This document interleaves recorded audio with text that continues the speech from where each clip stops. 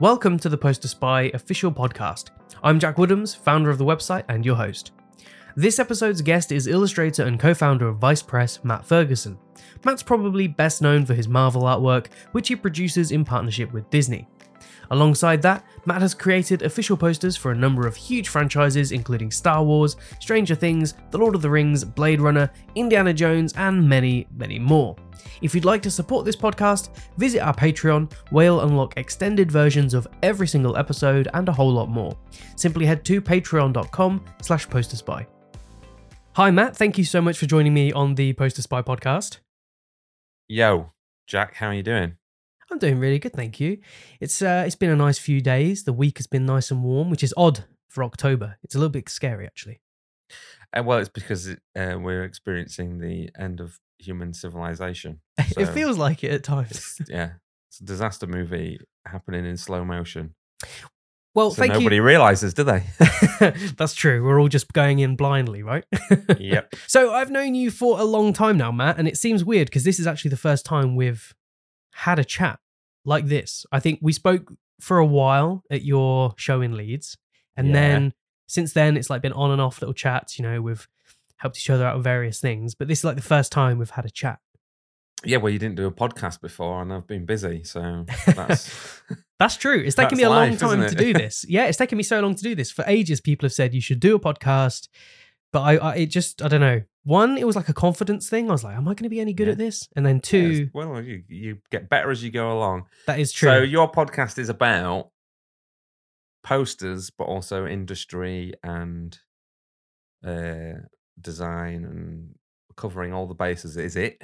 Yeah, essentially. I want to kind of make this podcast a bit open in terms of you don't have to be a poster designer to enjoy it. You could be someone that's just interested in graphic design in general Right. or movies. And I could just talk about Star Trek for an hour and we'll just forget everything else. You could, but I don't know anything about Star Trek. So, Well, here comes the education, mate. so by the end of this podcast, I'll walk away with like a Star Trek degree. Yeah. And everyone else, no one will know anything about your posters. Who cares anyway? Star Trek's where it's at. Well, it is honestly really nice to sit down and chat with you because even when we did your book, so that's something that I think not a huge amount of people know, but you know, I worked on the book for you for your show, Yes. and we didn't even talk then. That was all just Facebook Messenger, which Yeah, it is was weird just- thinking about it. That's how a lot of work is nowadays, though. There's so many people I work with that I've never seen and I wouldn't know their face in the street. So And do you Yeah. find that weird, or do you kind of just accept that's the way it is? kind of like it because I'm a hermit, so I'm cool with it, to be honest. In my recent memory, it's Yep. almost like you have been the poster designer. You know, when I set up don't know Poster Spy, what was that? What does that mean? What, the poster designer? The Well, no, as I've in- got that on my Twitter. I make the movie posters. I make the yeah. movie posters. That No, was what a I mean is joke. that, you know, I set up Poster Spy 2013, and back then you were doing some stuff as well. And it's almost like while I've been doing it, your career has been progressing as well. So in my memory, it's like you have been making posters for all this time, Mm. but that's obviously not true. What were you doing before you were the movie poster guy, as you've put it on your Twitter? I worked in a shop. I worked in HMV selling records. Well, it was CDs, and then records obviously have come back in since because obviously that's what people want. Yeah, I worked in a shop, then I did this. And obviously that's a huge change in career. Yep. Did you ever, think that you'd be at this point? I mean, I'm guessing you didn't. No, I did want to be married and not working at HMV by the time I was 30. And I was working at HMV like when I turned 30. So then in that my 30th year is when I quit because I was like, I said, I'm not going to do this anymore. I'm off. And So I left. and when you made that transition, did you have in mind like, okay, that's it, I'm gonna draw every single day until I'm Matt Ferguson, the Ferg poster artist? Not really. I'd done a few things. I'd done some Avengers artwork and stuff. So before I left HMV, I'd already done a few things and was starting to have work recognized. I left HMV in 2014. And then 2 weeks after I left, I got Guardians of the Galaxy. And I did like 9 posters for that. And it basically saved my bacon and really cemented my sort of association with Marvel and working with those guys and loving it.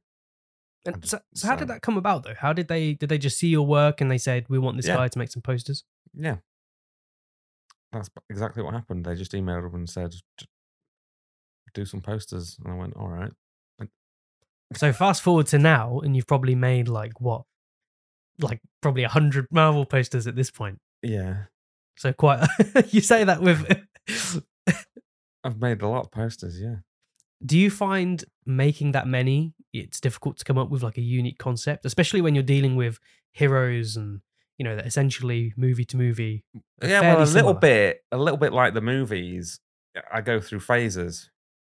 So I've noticed this is something I've noticed. Some artists, really famous artists, like top tier, mega millionaire type people, they'll do the same thing again and again and again because they hit something that strikes a nerve, and so you do it again because you go, well, that was popular. So I've done that. I mean, you're not. I'm not stupid. I'm going to do something that people like. So I've done minimalist because that was very popular for a while. I've done the Dutch angles. I was the Dutch angle guy for a while, which is when everything's obviously skewed. And but I get bored, so then I change it up. So that's like the phases, and I'm currently in a different phase doing stuff, and I'm bored again. So I'm going to come up with something else at some point soon. And usually, how many posters will you make in that style before you start to feel that sort of fatigue? I don't really know, to be honest. The thing is when you do commercial work, you get asked to do stuff in a certain way, in a certain style. So, um, I might get asked to do an illustrated poster like in a certain style. Most of the time, to be honest, I get asked to do it in my style, and they'll show something I've done and go like that, which is why you get stuff repeated because obviously, well, not exactly repeated, but a similar compositional style and stuff because they've gone, can you make it like that? Because we like that, and other people like that. And But do then you I get bored, so then I'm just going to have to just off the seat of my own pants come up with something different or rip somebody else off. Just rip them out. Stuff. will we get like a matte spray paint goes completely wild phase? Do you think that will happen? I don't know. I'm looking at a lot of Polish posters at the moment, so I'm Okay. thinking maybe like surreal, weird film posters might be fun. You mentioned when you work on a Marvel poster that you get a lot of sort of direction from them. They'll say, do something like this, or we really liked what you did before. But when it comes to the artwork, do you get a lot of freedom outside of that? I get 100% freedom. So at the beginning, they'll say, obviously, you're looking at the trailer, you're looking at assets and certain things, and they might be like, wait, obviously for Black Panther, you're going to have the Black Panther on there. If you didn't, you'd be an idiot because it's a film poster for Black Panther. Um, so it's kind of like you fit into that mold, and especially after you've done it quite a few times, you kind of know what they like, and they know what you like, and then you can sort of in that track go off a little to the left, a little to the right, and do something different. So like this year, I did a Doctor Strange poster, and I was like, I think I want to do something a little bit different and use lots of negative space and have just the character and the glass. And I noticed, that a lot of my posters are quite dark and moody, especially Marvel ones and stuff. And I wanted to do something that was light, even though it was for like a horror movie, essentially in the Marvel universe, because I thought it might stick out from the crowd. So that's the kind of thing I do. Innit? Well, I think a lot of artists will probably look at your work and say, God, I don't know how he does so many. Because even just thinking about how many you do tires me out, right? The idea of how many you work on. And I remember a few years ago we were speaking and you were saying that you were just sort of like not exhausted, but you were just really sort of you needed a bit of a break. Yeah. And how do you feel that affects your creativity, if at all? Well, it doesn't, I don't think, because it's a job at the end of the day. It's become my job. So I have to be creative and I have to come up with stuff. Otherwise, I'd not be relevant. It is exhausting, but then again, that's work, isn't it? I didn't used to have grey hair. Got grey hair now. I'm pretty sure that's because of working so hard. I've got a few. coming up. but no. Let me just think about this for a second. So to be creative is a sort of nebulous thing, and you can't really pigeonhole it.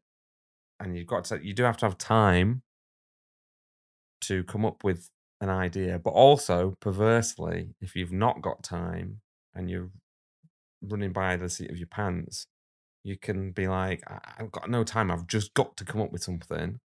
And then you can come up with something that's like actually really good. And a lot of the things that people seem to really like of mine are when I've had no time and I've just had to just go crazy. It's like the Drew Struzan thing. My favorite Drew Struzan poster. People who are listening who don't know Drew Struzan is, he's an 80s movie poster designer. He did the poster for The Thing, the 1982 John Carpenter movie, which is one of my favorite movies. Anyway, that's an aside. He had like a week to do it, or less, and he did a really crazy quick rough. He hadn't even seen the film. He just knew it was in the cold, so he did the Parker. Which is, there's nothing in the film like that anyway. He sent it over, and they had no choice because they had like a week. So they went, okay, that's the poster, do that. And then he painted it in like a day. And I think it's one of the best movie posters ever. Have you had a piece like that where you've had like no time and then it's ended up being like a hit? Empire Strikes Back was quite a curtailed development time. And then I did one years and years ago now for Stranger Things. But there would the thing with that, it wasn't like a limit on time because of clients or anything. It's because the program had just exploded and it was so popular. And I came up with this idea for a picture, and I knew someone else was going to do it, so I had to make it to beat everybody to the chase and put it online. So that was the other thing. Like, you're in a race sometimes.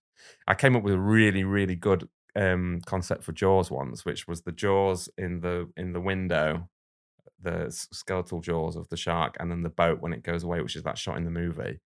And I was gonna submit it as a concept, and then literally the next week, Phantom City Creative come out with it, and I'm like, yeah. I was about to say, as you were describing that, I was like, that seems familiar. Yeah, I've seen that. But it's such a good idea. When there's an idea like that for a composition or something, especially with a poster, people come up with similar ideas all the time. Do you feel that kind of pressure? I mean, the thing is, when you first started making posters, and even like a few years ago, there was not this many people making poster art. I mean, there was still a lot of people doing stuff, whether or not it was fans or official stuff, but not to the extent now. Do you feel that I ignore everybody? So you just kind of stay in your own bubble, just make what you want to make, and that's it. Don't worry about anyone else. I own Vice Press, so I work with a lot of artists and stuff as well. So yeah, no, I'm just being silly. Yeah, nah. Yeah, no, you don't feel that pressure, sort of thinking, I've got to get this idea out first before anyone else. The only pressure I feel with my work is topping what I've already done before, and trying to, when you've had something that's a really big hit, trying to replicate that, but not just doing the exact same thing again. Well, I'd say that's a good thing to take on board for other artists, right? Not trying to top everyone else, trying to top yourself, and that way you're not kind of competing all the time. Who cares about what other people do? Screw 'em. Well, I think a lot of sort of beginner artists worry, don't they? They think, am I keeping up with everyone else? A lot of people worry about their style as well. Like if their style is popular. This comes down to an education thing. Okay, so I failed art at school, and I did go to college and do art for about 2 weeks, but I didn't like it, so I quit. And I think if you're taught at school and you learn things about ways of doing things, blah, blah, blah, blah, blah, then you can quite easily fall into a trap of thinking there's a way you should do things. I don't think there's any way you should do things. You should just do what works. I don't care if it's photo, collage, traced, 3D, painted, drawn, pencils, whatever, if the end result is good. It's a bit like a modern artist, like for example, like Damien Hirst, like people would belittle him for doing the formaldehyde cow thing, but nobody else had done that, and it's a brilliant visual. It's an incredible visual. Nobody else did it, and he wasn't following any rules when he did that, because obviously people were like, "What the hell's going on here?" So I think it's important to not fall into the trap of following rules, even though I follow my rules all the time because there's rules.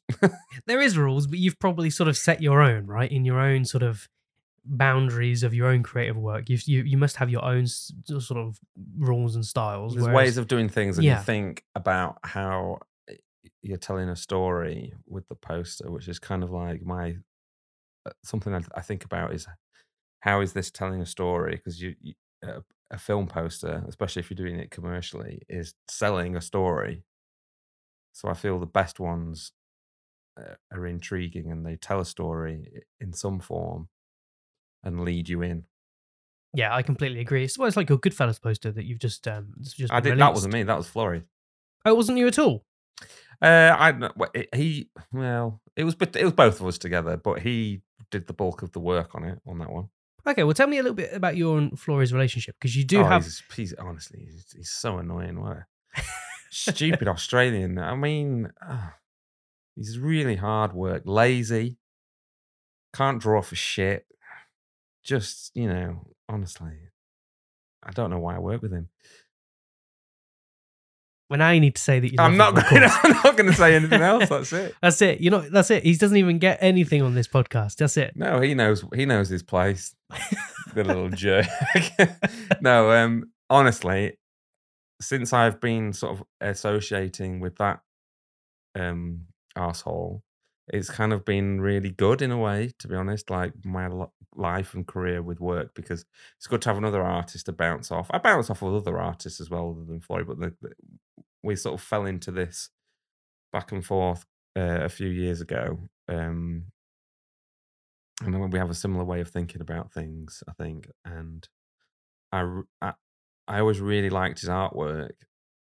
I always just thought he could be more elaborate or just not be so set in this style of cell shaded sort of thing. So when he was working for us at Vice Press, I always used to push him to be like not like that. Be like, just go.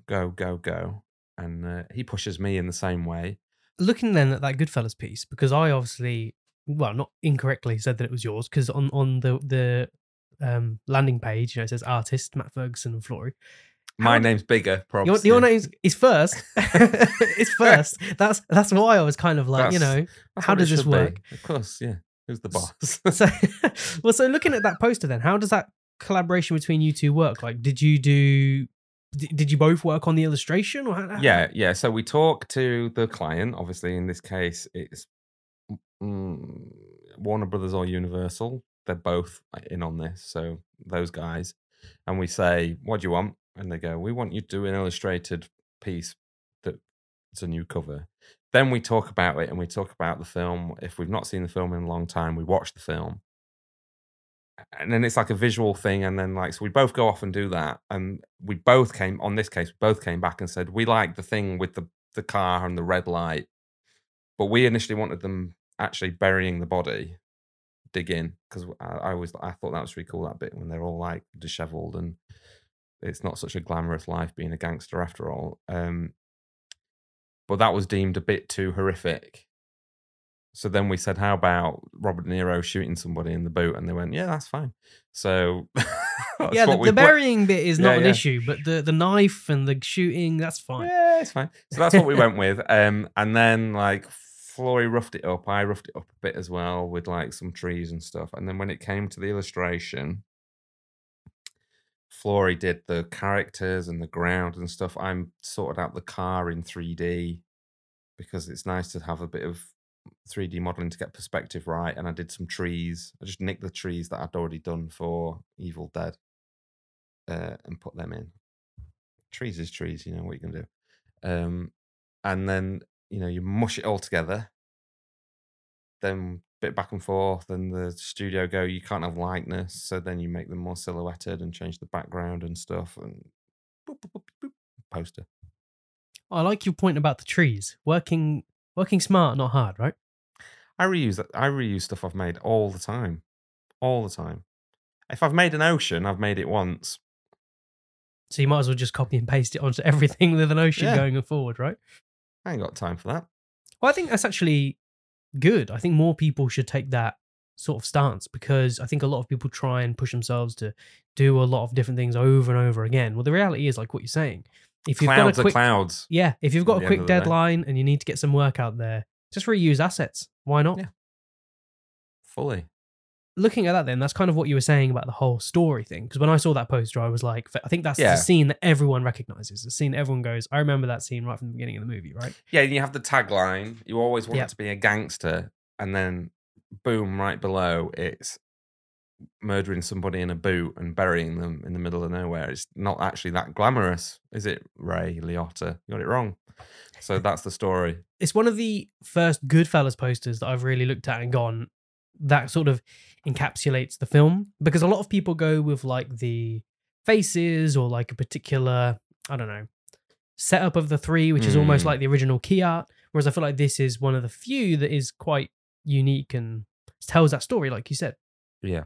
Well, again, we don't think about anything else. We don't look at what anybody else has done when we're working on this stuff.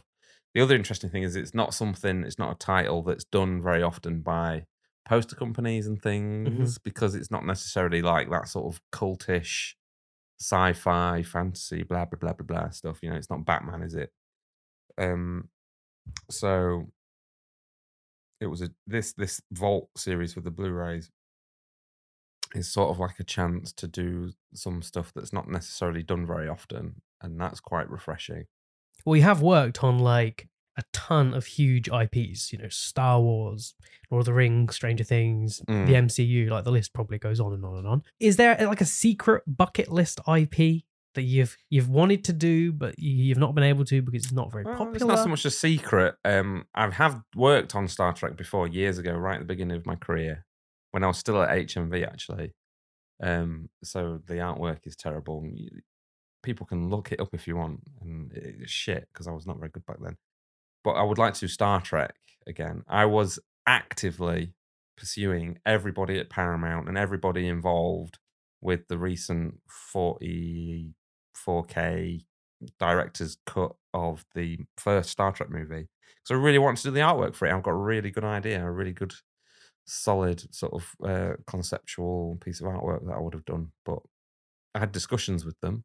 Paramount is weird. I've never really worked with Paramount. I've talked to them a few times. Talked to them about Bumblebee when that came out. I wanted to do some really cool artwork for that. That was going to be like 80s toy box artwork. One of the things I did think when, you know, I was sort of preparing for this whole chat was that a lot of artists would look at you and kind of say, he's done so many properties, he can probably just do whatever he wants, right?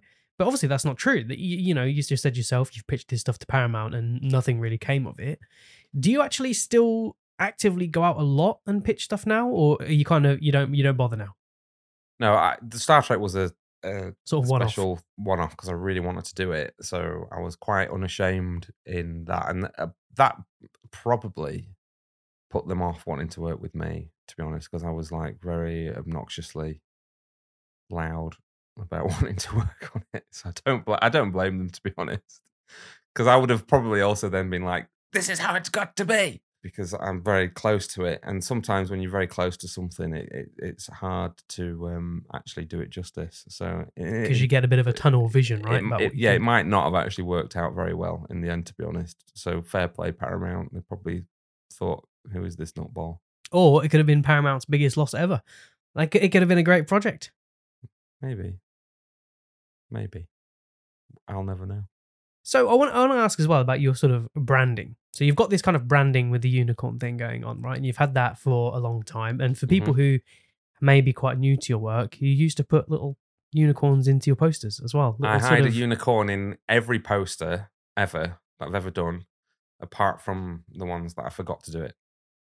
Was that sort of idea planned over time? Did you want to do that and then it become the Matt Ferguson unicorn? It'd be the thing people know you for? Well, I don't know. I just wanted to have a little stamp of something, me, and I liked that unicorn, and I felt like it was something I could hide in there. Has there been one you've like snuck in that's been really cheeky that you know is just so blatant?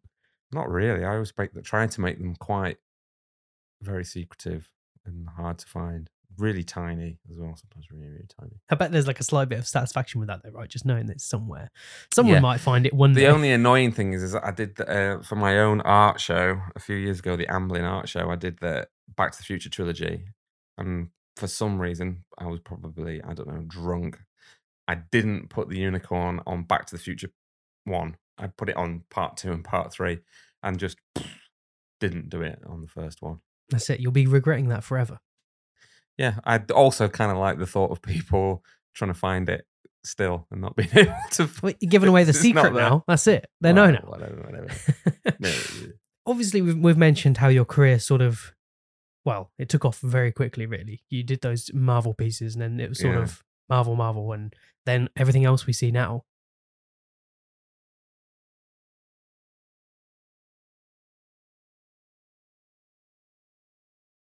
I've kind of been very, very lucky, and that is something that people don't talk about, I don't think, very much.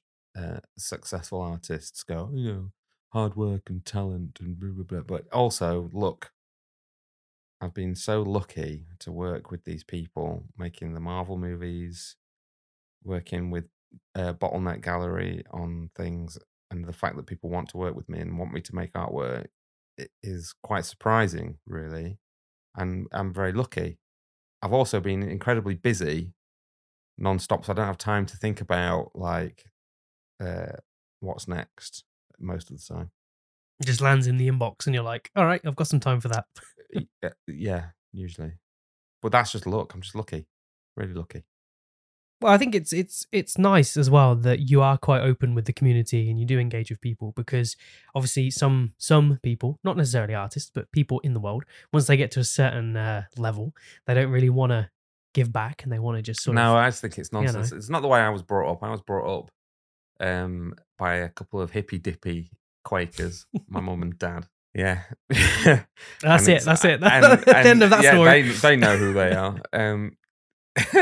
But to be generous with my time and try and help other people wherever I can, and that sort of feeds through into how I want to be in life. So I don't want to make my posters or artwork inaccessible. So I'm not going to start charging more money for them ever.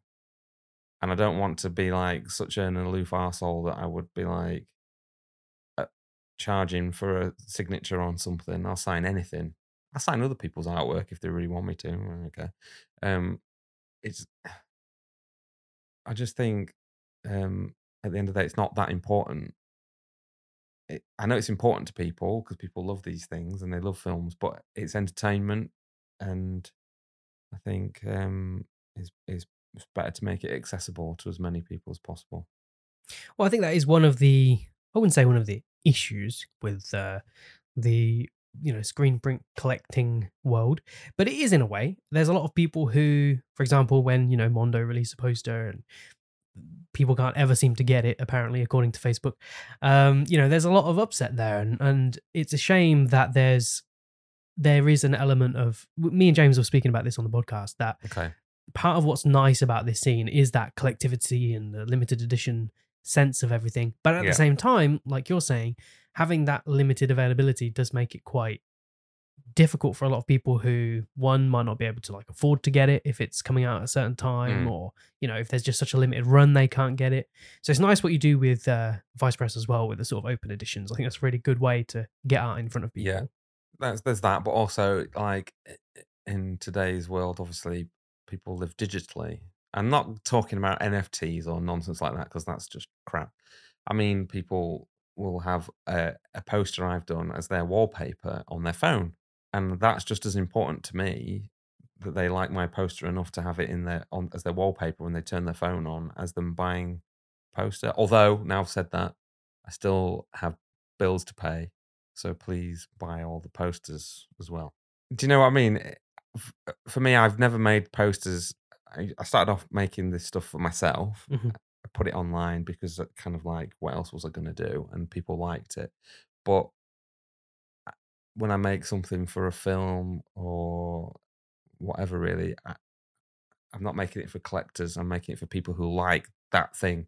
So if I make a Jurassic Park poster, I'm making it for Jurassic Park fans, and not the collectors who are all I can't stand people that are gatekeepers on stuff. It's like any kind of fandom, really. You're not a real fan because you weren't born when Star Wars came out, or this, or that, or the other. It's nonsense. I don't care. People can like whatever they like, and as long as you don't tell other people what they can and can't like, it's fine. Yeah, I do agree with that. I mean, I'm getting flashbacks of like the Last Jedi days. Oh no. Well, I really like that movie, and there's lots of people that didn't, and that they're allowed to not like it. But when they then when people launch into an attack on somebody for not liking something or liking something, like a personal attack, it's just senseless. It's pointless. I do remember actually when that happened at the time when that film came out. I remember a lot of you were very much outspoken in terms of the support for the film. And obviously that's nothing to do with posters, but it is important. I think the fan dumbs online with social media, it's just become very hard to handle in 2022. And it's so regimented. It's sort of like James Gunn is a pariah because he's gone off to DC, blah blah blah blah, and it's like, no, but both can exist. Yeah. In the same space. I like DC movies. I like Marvel movies. I like good movies. Yeah, and at the end of the day, if he makes good DC movies, why are people complaining about it? Yeah. Yeah. It's weird. And it's difficult, I think, as well, not just for people like that, but even, yourself, even for me, being in a world where you run a business that exists within fandoms and pop culture and whatever, it can be difficult to navigate that. Honest criticism is fine. Like if it's like a good criticism, this composition, blah, blah, blah, whatever, I don't like it. Or worse, if you do something and it's inaccurate in some way. That's like, okay, you caught that, fine. But people are just like, I hate that. It's just like, well, don't buy it then. You are at a stage now where, like you said, a lot of it just comes freely. There's not as much promotion you need to do these days, right? Well, I don't know. I put my artwork online. It gets shared by people. I don't know. I don't know what level I'm at.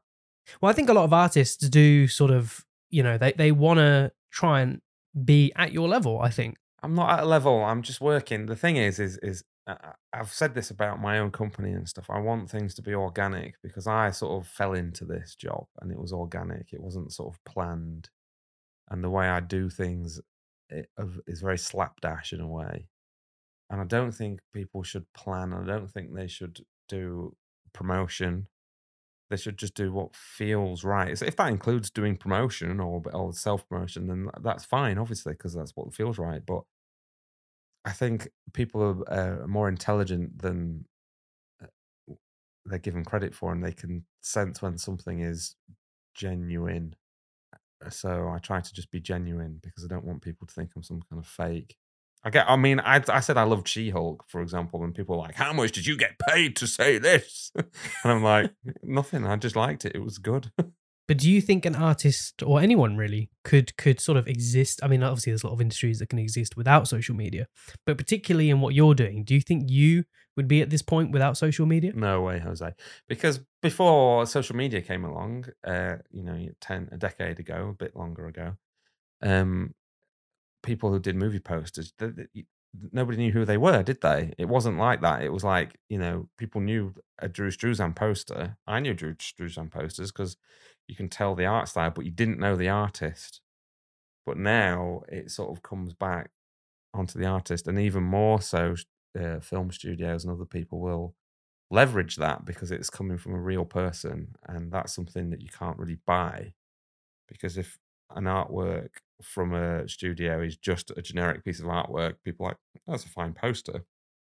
But if it's been made by somebody who likes the thing, who cares about the thing as much as you, the audience, then they, I think, react to it more positively and strongly. Part of the reason I wanted to get you on this podcast is because you do have a lot of insight into the industry and you've been working in it for so long now. I haven't, though. It doesn't feel like that to me. I feel new and fresh and have no idea what's going on. So I don't feel like that, but do go on. Let me just go back to that because that's an interesting perspective. Everyone I've spoken to so far, and most people I speak to, it feels like everyone is just winging it. Do you feel that's the case for you? You feel like that's kind of what you're doing? I have you just no idea what you're doing? No.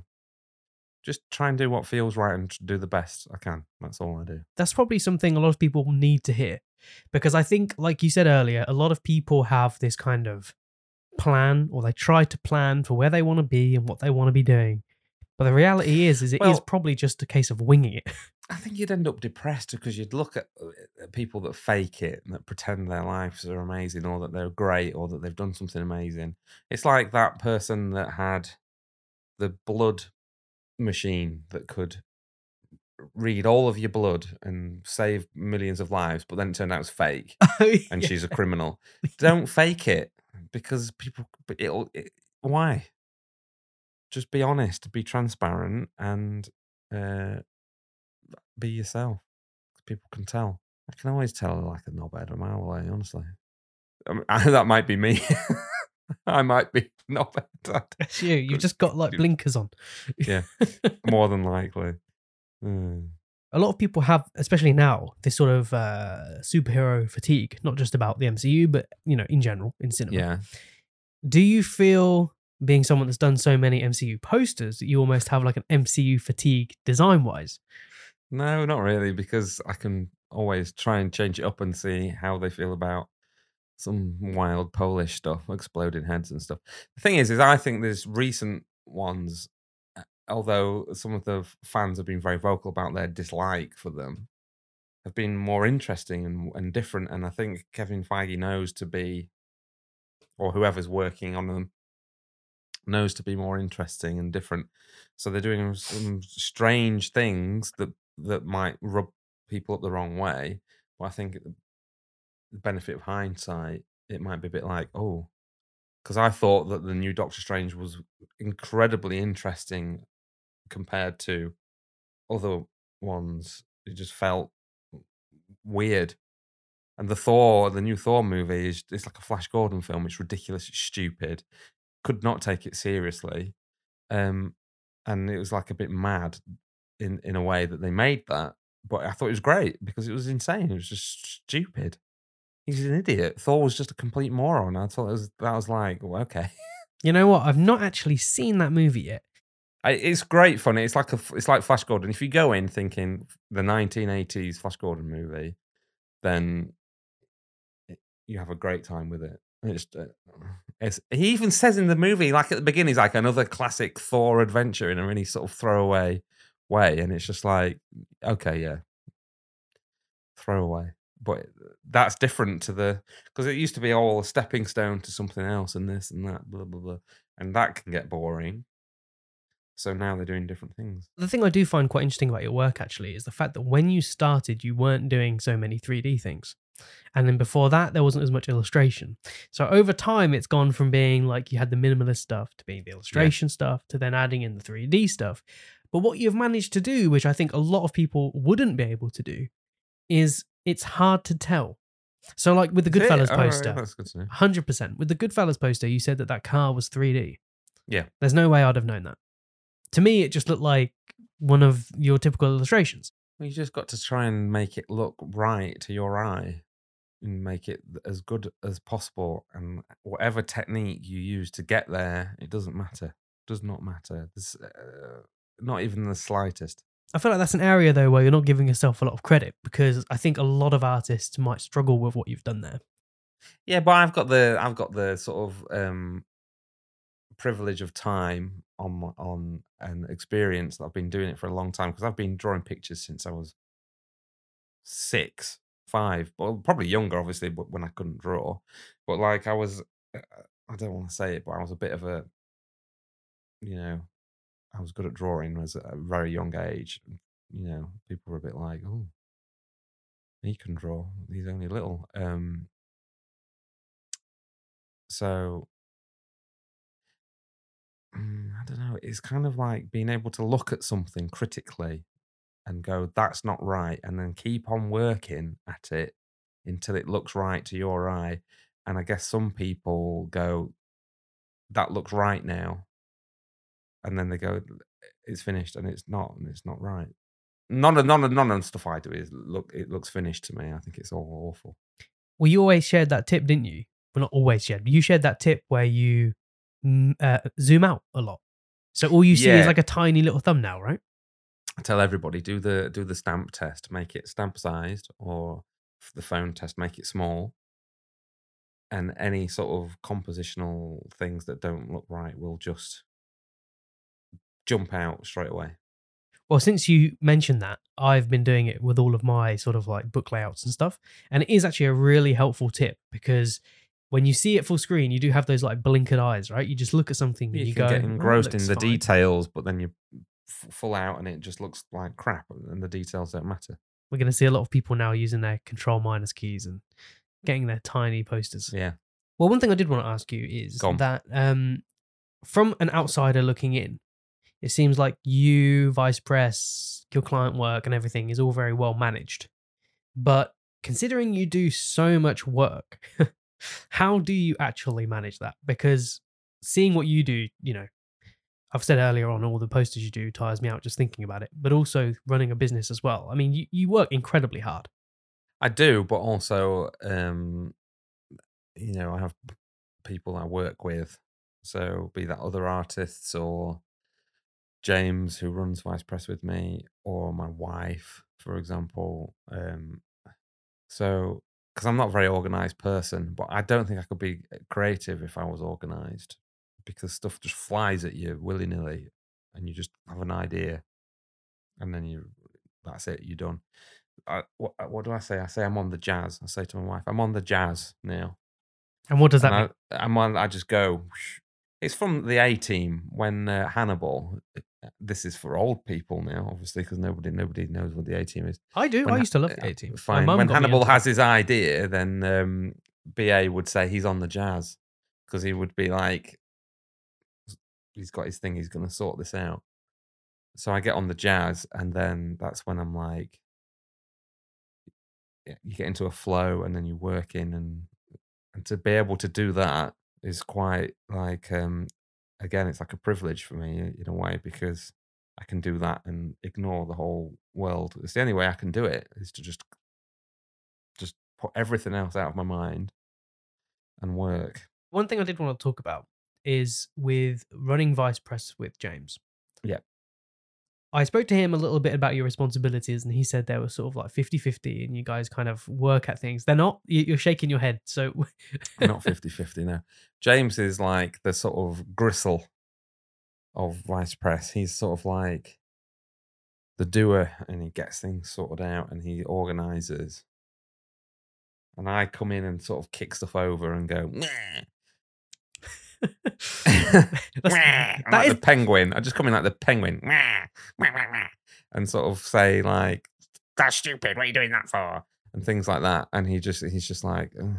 But it's a yin and yang thing with me and James, and he's incredible at organizing and having good ideas and thinking forward about what's next. Whereas I'm very much in the moment, and what I can do is obviously sort of have a dickhead opinion on artwork that's come in and whether it's good or not. So my takeaway from this so far has been that you're the unorganized one. Is unorganized? Disorganized? Disorganized. Extremely, yeah. One out of the two. And yet he's the one that kind of streamlines everything. Yeah, and then you meet in the middle and it works out.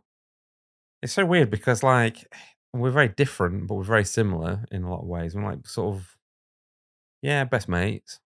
And so then that, I guess, traditionally could be sort of like seen as a sort of a barrier to running a business or whatever. You shouldn't do business with mates or whatever. But the key is just is honesty and openness, and just being like, no, I don't want to do that, or we should do this, or this is my opinion. And that's kind of how it works at Vice Press. Just like punch ups all the time. And do you take That's criticism? what I want to do. Do you take criticism well as an artist, or do you find you don't? What happens when I get criticism usually is a big F you. I'll show you. So if somebody says something that's critical, whoever it is, I'll be like, "Oh, really?" And then it drives me to show them that they're wrong and that I can do better. I've always been like that my entire life. And do you think? So I thrive on criticism, to be honest. It needs to be there. I know that a lot of artists, when they first start out, they're very, well, you said you don't really take criticism all too well, but obviously you do take it to a degree. And you do work with James, to like collaborate on things, and with Flory as well, you have that. I think a lot of artists need to open up a bit more to criticism and allow people to, tell them There's what is good nothing and what's wrong not. with getting angry at the criticism and saying like, I don't agree with you, as long as you can back it up with something to show them that they're wrong. Whereas if you just take the criticism, argue about it, and then don't do anything. Yeah. But that's like, it feeds me. It feeds me when people criticize me. So the stress and the Yeah. and the Because I'm just criticism like, drives you. what do you mean? And then you might calm down a bit afterwards and think, oh, maybe they have a point in a way, maybe they have a point. But, it's kind of like that. It's definitely, I'll show you. That's like the story of my life is, I'll show you. People say I can't do something. Oh, really? Can't I? I'll show you. Is there a poster you've worked on that like rings a bell when you talk about that? It's all just a mud. It's like that with everything. That's the thing, isn't it? You're showing off at the end. When you're making a piece of artwork and you're putting it online for people to see, you're showing off. You're going, look what I made. You wouldn't put it online otherwise, would you? You'd just make it for yourself and not show anybody. So that the whole everything I've done that people have seen is me going, look at this. Before online, before whatever, people just made stuff, right? Because they either got hired or, well, that would have been it. You would have just hired to make something and you'd have done it, right? Whereas now, essentially, not only can anyone do something, but everyone can think they're good at it. Yeah. But it's like anything, though, the good stuff will rise up and or will become popular, or people will like it for whatever weird reason. And back in the day, I guess artists or whatever would have an exhibition if they felt like they wanted to show off. They'd go, I've got an exhibition, come and look at my stuff. Remember when you did one of those? Yeah, I was like, I want to show off. I want to show off everything I've done. Come and have a look. You mentioned the fact that artists who putting stuff out there just to get, essentially validation, right? Yeah. Isn't that why anybody does anything, though, in a way? Well, I guess so. I mean, I don't know. Do you want online anyway? That's like why people That's post true. pictures of their fancy dinner, because they want everyone to go, oh, wow, look at your fancy dinner. That's true. You know what? Years ago, when that was the thing, I did that a few times, and now I regret it so badly. I don't regret it. Your dinner was good. If your dinner was good enough for you to show off your fancy dinner, then I'm all for it. I don't care. Probably wasn't. It was probably terrible.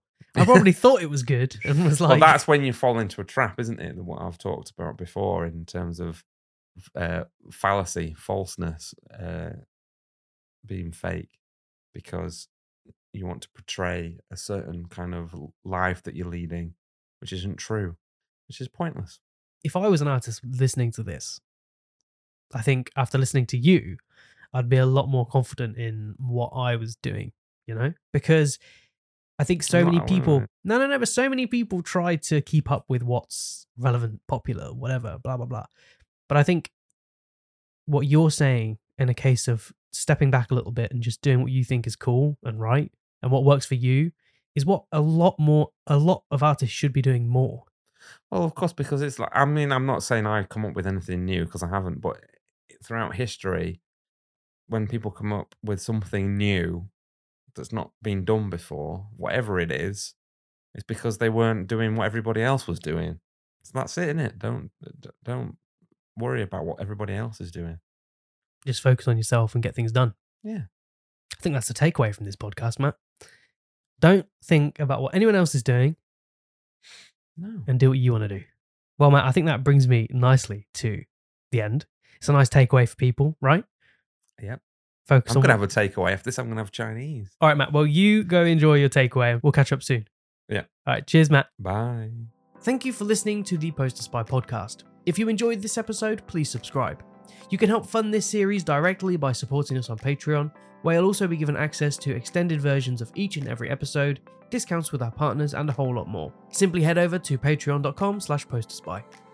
If you're looking for daily design inspiration, visit posterspy.com and follow us on Twitter @posterspy for all of the latest updates.